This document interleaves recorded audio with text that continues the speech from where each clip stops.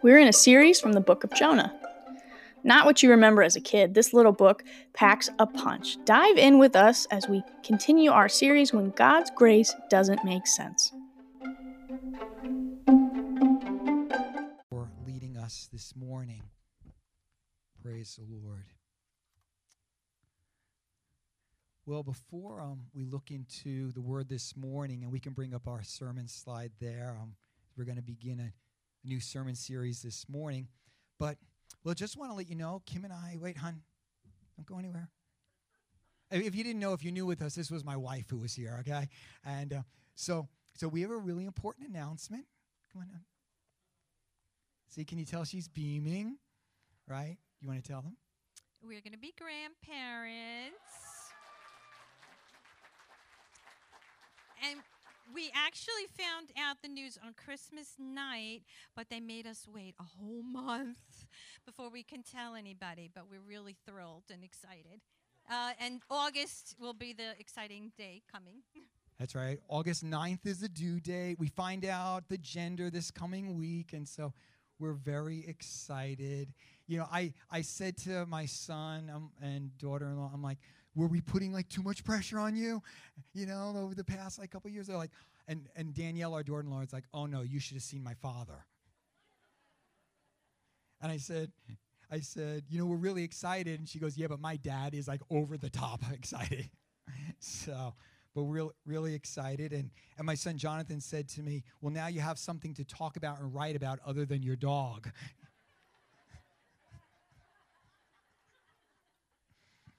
I'm like, what are you talking about, you know? So my pastor's devotion this past week was about my dog, you know? So anyway, so pray for us, pray for the baby. It's been kind of crazy. Like every time we pray for our kids, we're now praying for this baby, you know, too, and praying God's covering over this little one. Praise the Lord. So this morning, if you have your Bibles, would you turn to the book of Jonah? Some of you it's going to take you about 3 hours and 45 minutes to find it. But it's in the Old Testament, and if you hit Daniel, one of the larger prophets, and then just keep on flipping, you get past Obadiah. Some of you are like, where's Obadiah? But after Obadiah, you come to Jonah, and if you get to the book of Matthew, you've gone too far because now you're in the New Testament, okay? So the book of Jonah, and this morning, and I don't know, like for a couple years, I felt like the Lord like kind of prompting me to go to the book of Jonah, and I kept on then like hearing messages about Jonah or teachings about Jonah. I'm like, and finally, I felt the release recently to bring us to this incredible book of the Old Testament of the Scriptures, and So if you can go back to our title slide there, Mariah. So I just want you to see that this morning, as we begin this series, and I kind of want you to kind of get that title in your head, because I think it's going to be almost like a little mystery to some of us, that I would entitle this series on the book of Jonah, When God's Grace Doesn't Make Sense. When God's grace doesn't make sense. And so as we go through this series, you'll see what we mean by that. And so we're in Jonah chapter 1, and this morning we're just looking at verses 1 through 3 as I introduce this piece of God's word to us. Jonah chapter 1, beginning with verse 1, it says, the word of the Lord, or the word of Yahweh, Jehovah, came to Jonah, son of Amittai. Go to the great city of Nineveh and preach against it, because its wickedness has come up before me. But Jonah ran away from the Lord and headed for Tarshish. He went down to Joppa, where he found a ship bound for that port. After paying the fare, he went aboard and sailed for Tarshish to flee from the Lord. You know, I remember as a child being first introduced to the book of Jonah in like a kid's Bible story book. And for us as kids, and maybe for many of you, the emphasis was on the thrill of the storm at sea, the big fish that swallowed Jonah, and the fact that he survived. He got like vomited up onto the land, and eventually he did go to Nineveh. And the story was exciting, it was intriguing, but it had little meaning to us except to warn us that we better not run away from God, or else we might be swallowed by a big fish. You know what I'm talking about. But as we begin our journey through this relatively small book of the Bible, I want us to know right up front that the book of Jonah is about so much more than a storm, a whale, and what will happen to us if we run from God. But the account of Jonah was written and passed down for a specific purpose, and that is for the sake of the lessons that God wanted future generations, even such as us, to learn. For the book of Jonah is not history for history's sake, and in fact, it's interesting that there are many historical details that are not given to us in the book of Jonah, such as we would find in other writings of the prophets. But ultimately, this book is a message from God's heart for his people of all generations. And we'll find this morning that it's a message that speaks to us all about his grace. For in the end, as we'll see, the book of Jonah is a story of God's grace at work in the lives of people such as Jonah, people who were seemingly close to the things of God, and God's grace at work among people such as the Ninevites, people who are very, very far from God. It's a story of how God's grace works to save the ungodly of our world, as well as his grace at work to save, correct, and preserve those that belong to him. And as we'll see, even as we've read these first few verses of the book, they begin by describing for us a prophet who ran from God's grace. And I believe that through the person of Jonah, we all catch a glimpse of ourselves. Jonah's responses to God and to the situations of his world, they cause us to look in the mirror. And how many of us know sometimes it's not all that pleasant to look in the mirror? Now, I know sometimes when we're all dressed up and we're looking good, we're like, oh, yeah, you know. But I'd say there's a lot of times, you know, early in the morning, you stumble out of bed and you look in the mirror and go, oh, my gosh, what is that? Where did that come from? How did that happen overnight? And it just might be, as we look at the book of Jonah and at Jonah's responses to God and to his world, we're going to find ourselves looking in a mirror and kind of say, man, what is that? As we ask the question, how much of Jonah is in me? How much of Jonah is in me? And so by introduction this morning, I think we first need to answer the question, who was Jonah? Who was Jonah? And if you have your Bibles, you can turn back to 2 Kings chapter 14, or the scripture will be here on the screen behind me. But here's where we first meet Jonah. And it says there, 2 Kings 14, beginning with verse 23, it says, in the 15th year of Amaziah, son of Joash, king of Judah, Jeroboam, son of Joash, king of Israel, became king in Samaria, and he reigned 41 years. Notice, he did evil in the eyes of the Lord and did not turn away from any of the sins of Jeroboam, son of Nebat, which he had caused Israel to commit. He was the one who restored the boundaries of Israel from Lebo-Hamath to the Dead Sea in accordance with the word of the Lord, the God of Israel, spoken through his servant Jonah, son of Amittai, the prophet from Gath-Hepher. The Lord had seen how bitterly everyone in Israel, whether slave or free, was suffering. There was no one to help them. And since the Lord had not said he would blot out the name of Israel from under heaven, he saved them by the hand of Jeroboam, son of Jehoash. And so here is where we first meet Jonah, and there's a few things we can note up front. The first was that Jonah was a prophet of God, and that simply meant that he'd been called to be God's voice, God's mouthpiece, to speak God's word at God's prompting. We also can note that he prophesied to the northern kingdom. If you remember any of the Old Testament history, the time came after Solomon when the kingdom split into two, the south and the north. And the south was Judah, the north was called by the name Israel. And it was the northern kingdom that totally rebelled and fell into great apostasy and sin. In fact, if you go through the Old Testament, you'll find that there were no, that is zero, none, there were no good or godly kings in the northern kingdom. None of them. But that's where Jonah was sent to prophesy. And we can also notice in the passage we read that although the nation was sinful and that even this king that he prophesied under Jeroboam was a sinful king, God used Jonah to speak a word of grace to them. For God, the Bible says, had seen their suffering and spoke this word that he was going to bring them back to a place of security and prosperity. And in fact, it happened just as Jonah said it would. And in fact, we can note, it was not because of what the people had done. They had not turned back to God. They had not repented. They had not gotten their act together and so forth. But it was all because of God's grace that God decided he was not going to wipe out his people, who was going to give them another opportunity. Listen, there would be other prophets like Amos and Isaiah who would come with a word of warning regarding the judgment that would come upon Israel, especially by means of the Assyrians. But at this juncture, God used Jonah to declare a word of blessing, so that when the people did experience their deliverance and prosperity, they might remember Jonah's words, God's words through Jonah, and turn to the Lord. Unfortunately, we might say as a side note that never really happened, and thus eventually judgment did come. But here's what I want us to catch at the start this morning. That apparently Jonah was more than happy to preach to his people whatever God would have him preach. After all, he wanted to see his people saved.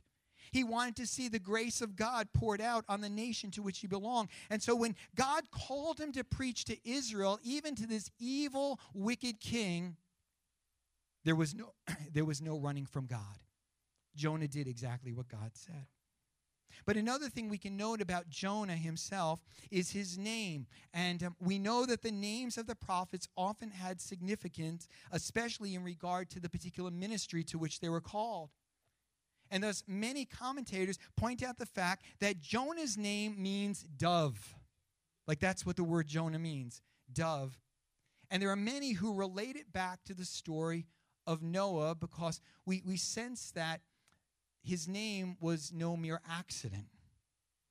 If you remember the story of Noah, Noah had been part of the largest judgment to have come upon the earth up to that time and since, with the great flood that came.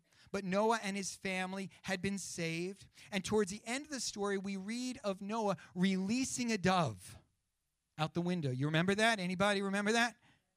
Yes, come on, wave at me if you remember, right? Right, the releasing of the dove. Good. Okay, I got to make sure you're with me. So he releases the dove. The first time the dove just comes back. But the second time the dove comes back with, anyone remember? An olive leaf, an olive leaf, right? And we see that picture drawn many times. And then the third time, of course, it never comes back, for the waters had completely receded.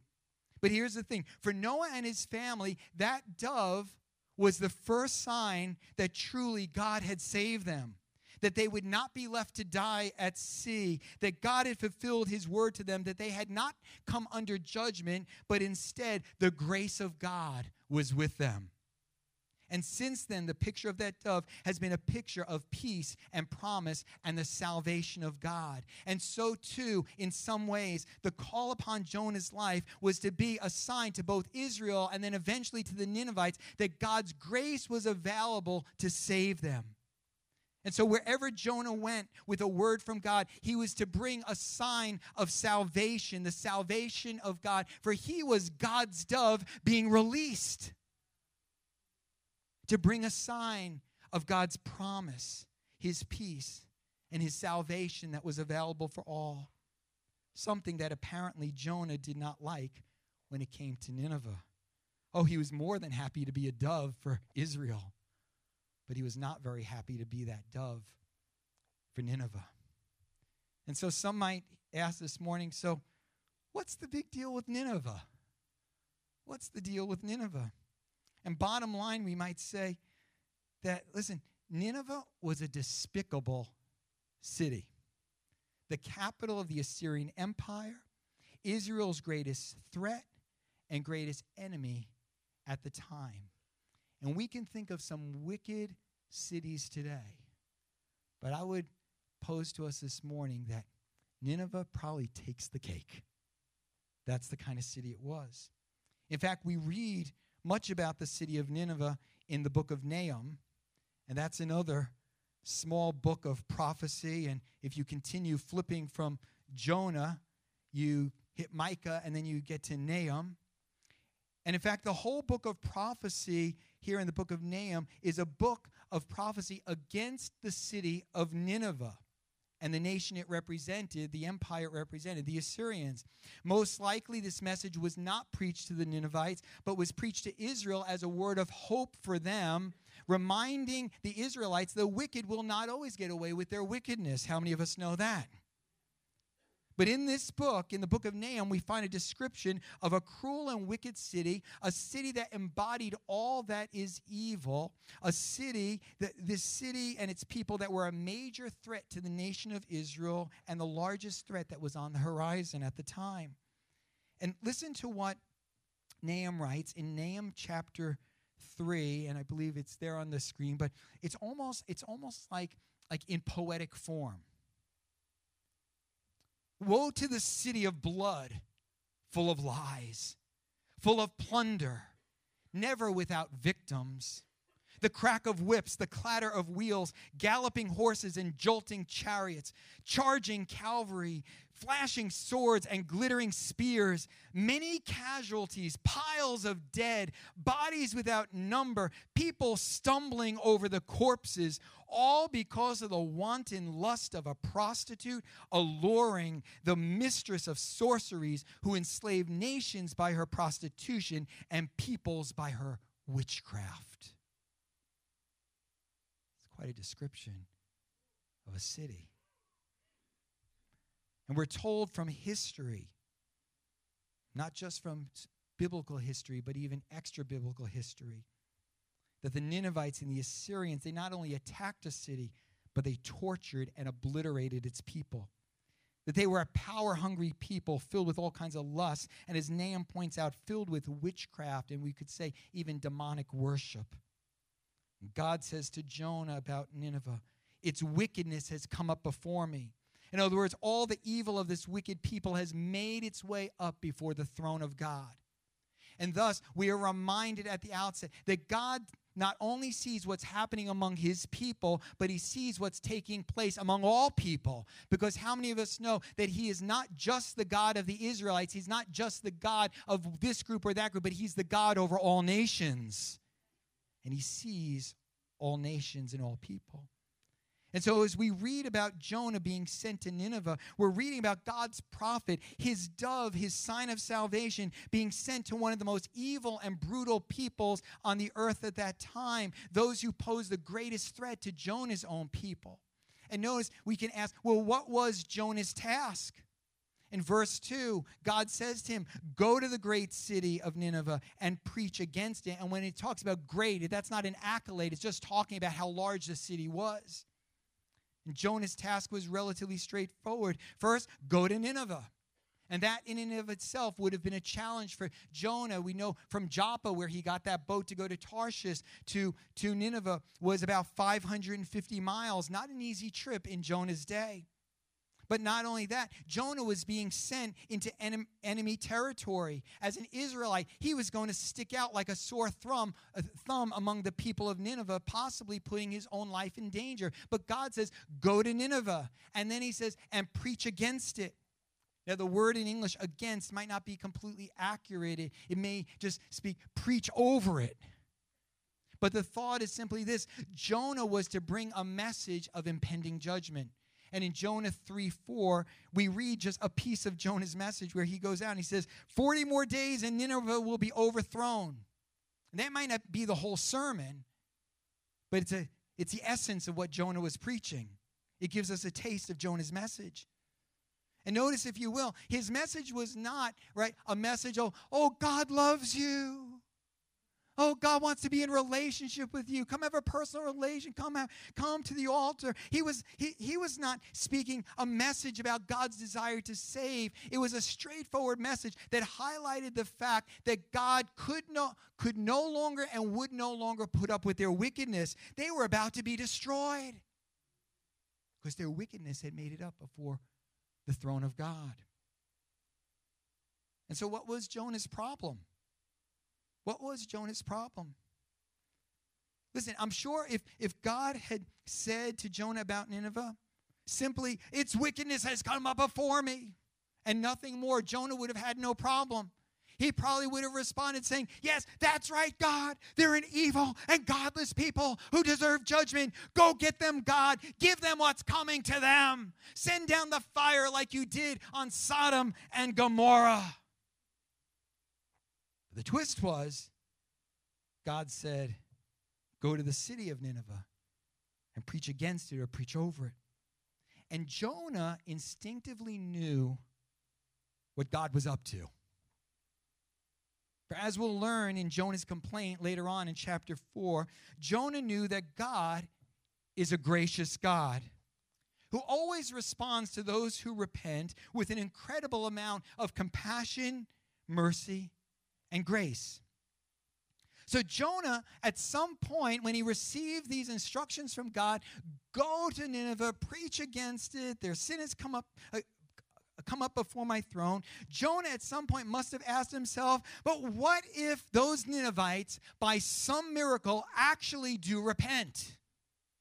What if those Ninevites respond to my preaching? I mean, can you imagine? Here's a preacher who doesn't want anyone to come to the altar. He's saying to himself, what if those terrible people actually show some sign of sorrow over their sin? Oh no, God just might withhold judgment.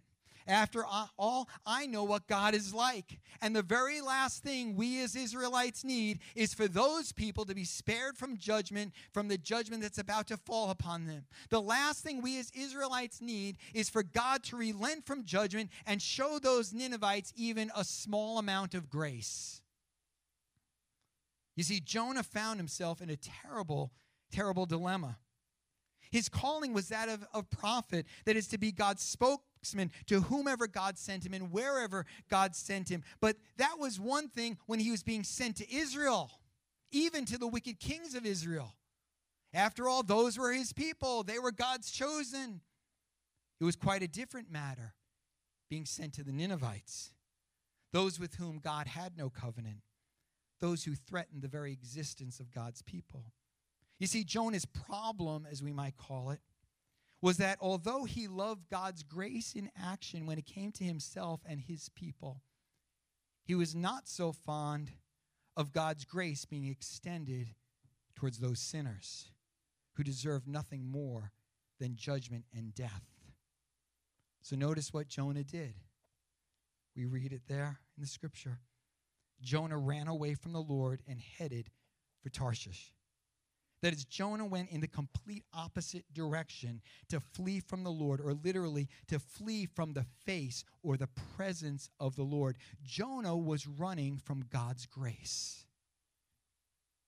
Somehow in his rebellion, Jonah forgot the words of the psalmist. Where can I go from your presence? Where can I go? Up, down, east, west? Where can I go from your presence? And literally, and the answer, of course, is nowhere. Somehow Jonah got it into his head that if he got out of Israel, out of the promised land, the land that supposedly belonged to Yahweh and his people, and he went to Tarshish, which many say was all the way over in Spain, that he could somehow get away from God's call, out of God's presence, and thus out of God's grace. But he quickly learned that such is never the case. So let me ask us this morning, can we at all relate to Jonah?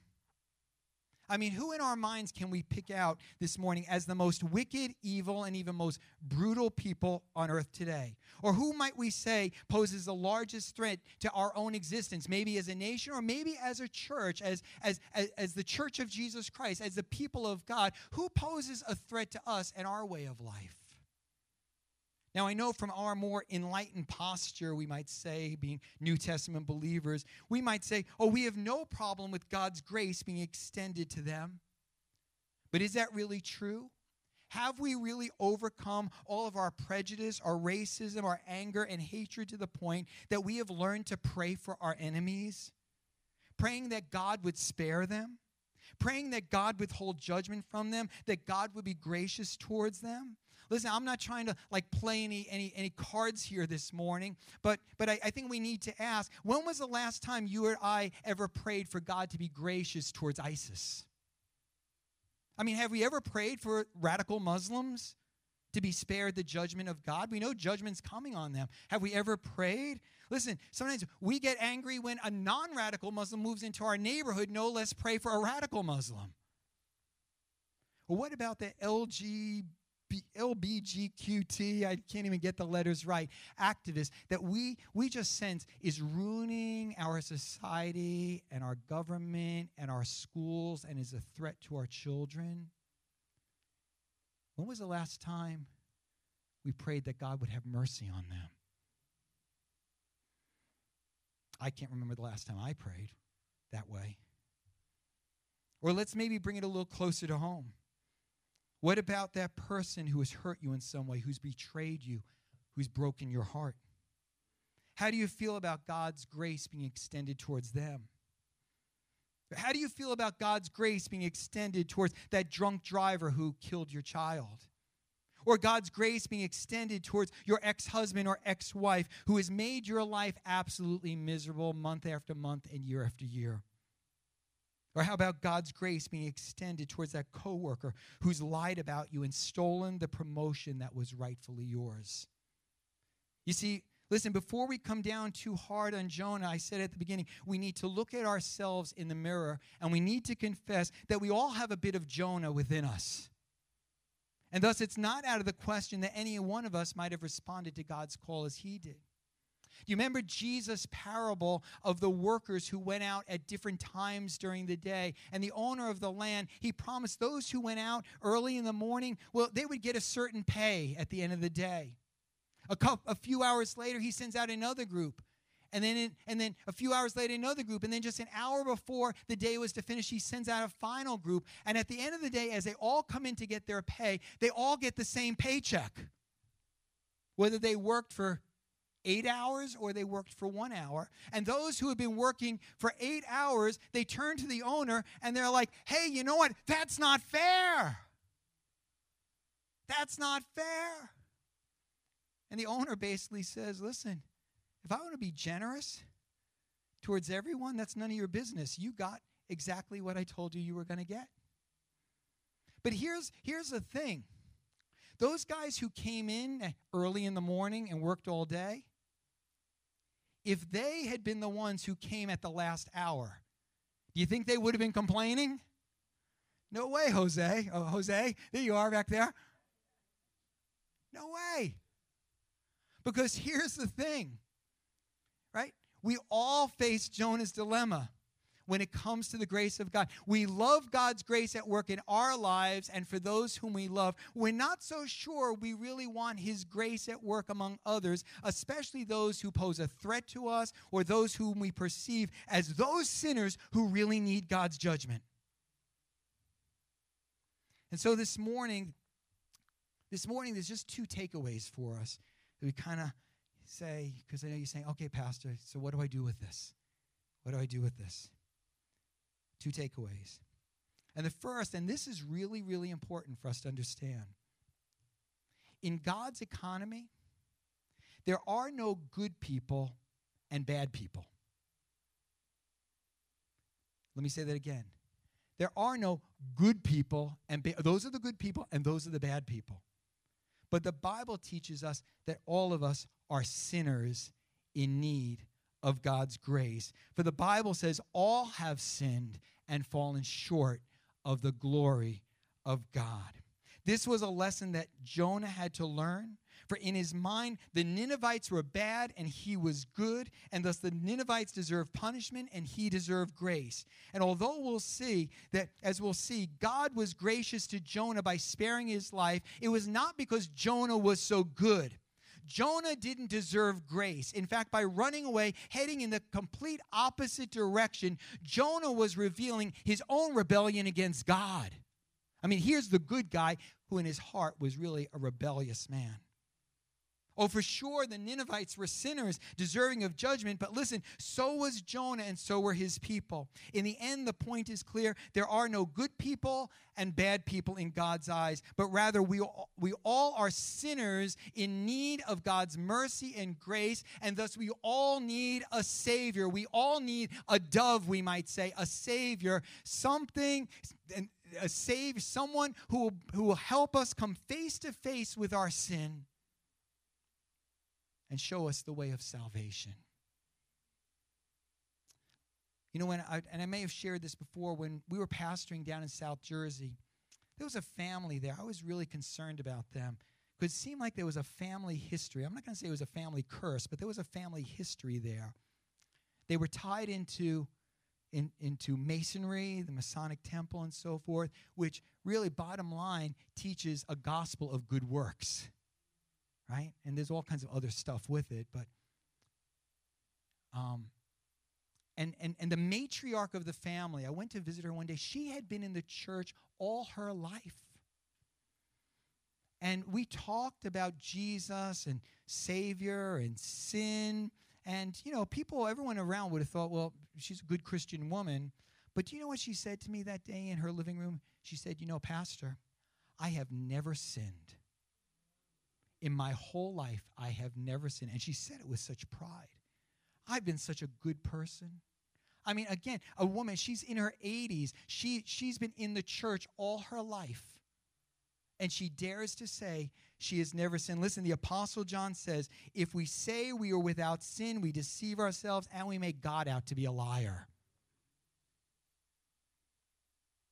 Here's the problem. The world around us, we know, is filled with sin, and maybe they don't care, and maybe they scoff at God and his ways, and the people of the world, they might try to take control of their lives by means of their rebellion against God, and yes, they deserve judgment, but how many of us know there are also many who, like Jonah, because they have grown up possibly close to the things of God, have become blind to their own sin and thus blind to their own need for God's grace. That's why Jesus says, listen, he said to the religious people, he said, take the plank out of your own eye before you try to take the speck out of your brother's eye. Because those who are religious, those who come from the right stock, those who've been around the church for a long time, we can say, we can lose our sense that we are just as much in need of God's grace as that person who's living outside in rebellion. And that we need his grace at work in our lives, not just once, but day after day after day. The point is simply this: we are all in need of God's grace, that no amount of good works, no amount of religiosity, no amount of moralism is able to save us. And so the truth is this: whether you've grown up in the church or today is your first time in church, whether you've come from a family heritage that's passed on a godly faith to you, or whether you've come from a family steeped in evil and sin, no matter where you have come from or what your life has been like, every single one of us here in this room today is in need of the grace of God if we're ever to escape judgment. For in the end, we are all sinners. We are all in need of a Savior. We're all in need of a Savior. And let me say, that when it comes to the gospel, that's the very first step to experiencing the grace of God. Recognizing, I'm a sinner. And thus, I'm separated from God, and I'm headed towards judgment. I'm a sinner. And there might be someone here in this room that, you've been hearing a lot of sermons, and you've been around church things for a long time, but you've never come to that place where you said, I understand when the Bible says all have sinned and fallen short of the glory of God, that includes me. And today, I'm here to remind you, and each one of us, that each one of us is a sinner, and we need to look in the mirror and come face to face with that fact, whether you're a Ninevite or a Jonah. But here's the good news to it, because how many of us know the gospel, the word gospel means good news. You see, we're all sinners. No good people, no bad people. Not those people are good and we're bad, or those people are bad and we're good. No, we're just all sinners. The second thing we need to take away is this, that there is no one who's beyond God's grace. There's no one beyond God's grace. That God's grace extends to all people. God's grace is for the church kid as much as God's grace is for that person who's never stepped foot into a sanctuary. God's grace is available to the moral person whose life is filled with good works, as well as for the person whose life has been filled with deeds of darkness. There is no one beyond God's grace. And that's why Peter tells us that God doesn't want anyone to perish, but everyone to come to repentance. Why? Because you know what happens when someone repents, when someone says to God, God, I am sorry. I confess my sin. I am a sinner, and I come to you, and I ask you to forgive me, and I just want to turn away from all that stuff, and I want to begin to live the way you would have me to live. So I put my faith in Jesus as Lord and Savior. You know what happens when someone comes to that place of repentance? The Bible shows us that the grace of God comes flooding in. The grace of God comes flooding in. That every sin would be washed away. That they would be set free from the chains of sin, the bondage of sin. That they would be a new creation, a new creature, able to go on and live a new life. And even with a new hope that they will one day not be under judgment, but they will come into eternity with God, their heavenly Father. And thus the call goes out from the throne of God. Whosoever will may come. Whosoever will may come. Oh, you see right here at the start of the book of Jonah, if you come, we have the gospel message. Can you believe it? In Jonah. For right here in Jonah, we find the whole purpose behind the coming of Jesus, God's Son. Listen to what the Apostle Paul writes to the Ephesians in Ephesians chapter 2, beginning with verse 4. He says this. And I know you guys in the back don't have it for the screen. Sorry about that. But he writes this, but because of his great love for us, God, who is rich in mercy, made us alive with Christ even when we were dead in transgressions. It is by grace you've been saved. And God raised us up with Christ and seated us with him in the heavenly realms in Christ Jesus, in order that in the coming ages he might show the incomparable riches of his grace expressed in his kindness to us in Christ Jesus. For it is by grace you've been saved through faith. And this is not from yourselves. It is the gift of God, not by works, so that no one can boast. Oh, I'm reminded this morning that Jesus came, making God's grace available to all people as never before. Jesus, we could say, is God's dove, his sign of salvation, the call that says whosoever will may come. And so we're reminded today that yes, we are all sinners in need of God's grace, a grace that is available for you, for me, for all people. For Jesus Christ has come that we might all have the opportunity to turn from our sin and to turn towards him and be saved. And so today's message is a call for each one of us to come face to face with ourselves and our own need for the grace of God. And whether you're a Jonah or whether you're a Ninevite, whether you've been close to the things of God or you've lived your life far from the things of God, the call is the same: to confess your sin, to repent of your sin, and to ask God to save you. And I ask you simply this morning, have you been running from God's grace? If so, don't run any longer. But hear the call of God this morning to receive his grace. That's what this table's all about. That's where we're going to come to it here after this message is concluded. But this table is all about God's grace being extended to us through the person, the life, the death, the resurrection of Jesus Christ, our Lord and Savior. But I ask you this morning, have you been running from God's grace? Maybe you've never come to that place. You've been like a Ninevite. You've never come to that place where you say, oh, man, I really am. I'm a sinner. I've been living my life in rebellion against God. I've been running from him. I've been living a life that is like way far from what he would have for me. And you know your life is really under the judgment of God. And you know I'm not a hellfire and brimstone preacher, but we have to call it as it is from the Bible. But today, God says you don't run any longer, but turn to me. Repent, confess your sin, repent of your sin, which means turn from it, and put your faith in the one who's able to save you. His name is Jesus. Or maybe you're like a Jonah this morning, and man, you think you've had it all together. You're the prophet of God. But you know your heart's not really right with God. You've got anger, you've got bitterness, prejudice, racism, whatever you want to call it. Today, you need the grace of God at work in your life as well. Today, maybe there's some sin that you need to confess before you would receive from this table, as you ask God to forgive you for the rebellion that's in your heart. You see, the truth is, we're all in need of God's grace, day by day by day. I love what the Lord spoke into Paul's life one day when he was at that place of struggle. And the Lord said, my grace is sufficient for you. My grace is sufficient for you. Oh, can we allow God's grace to be sufficient for us today? Will you bow your heads with me? Worship team, would you join us here? Father, this morning, we just thank you that you are a God of great mercy and grace.